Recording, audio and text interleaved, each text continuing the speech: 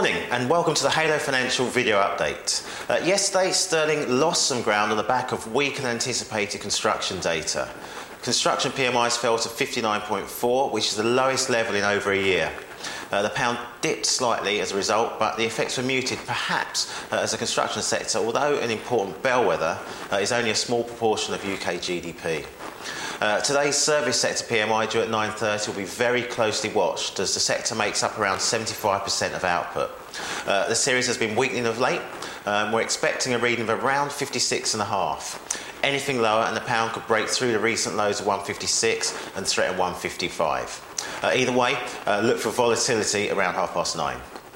Overnight, Australian GDP came in at a very disappointing 0.3%, missing forecasts of a rise of 0.7%.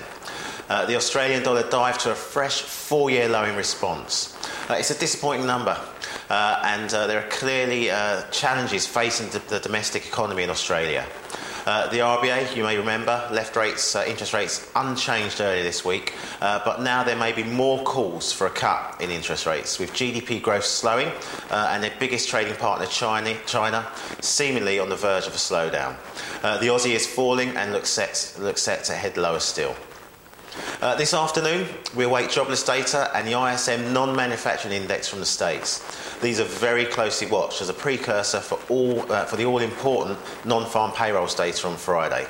US data has been fairly robust of late, and if there's a particularly strong employment figure in the ISMs, then the dollar could continue its stellar rise. So, a jam-packed day ahead. With lots of data, which may well afford us a strong degree of volatility. For further information, do find us on the web or speak to your Halo Financial consultant.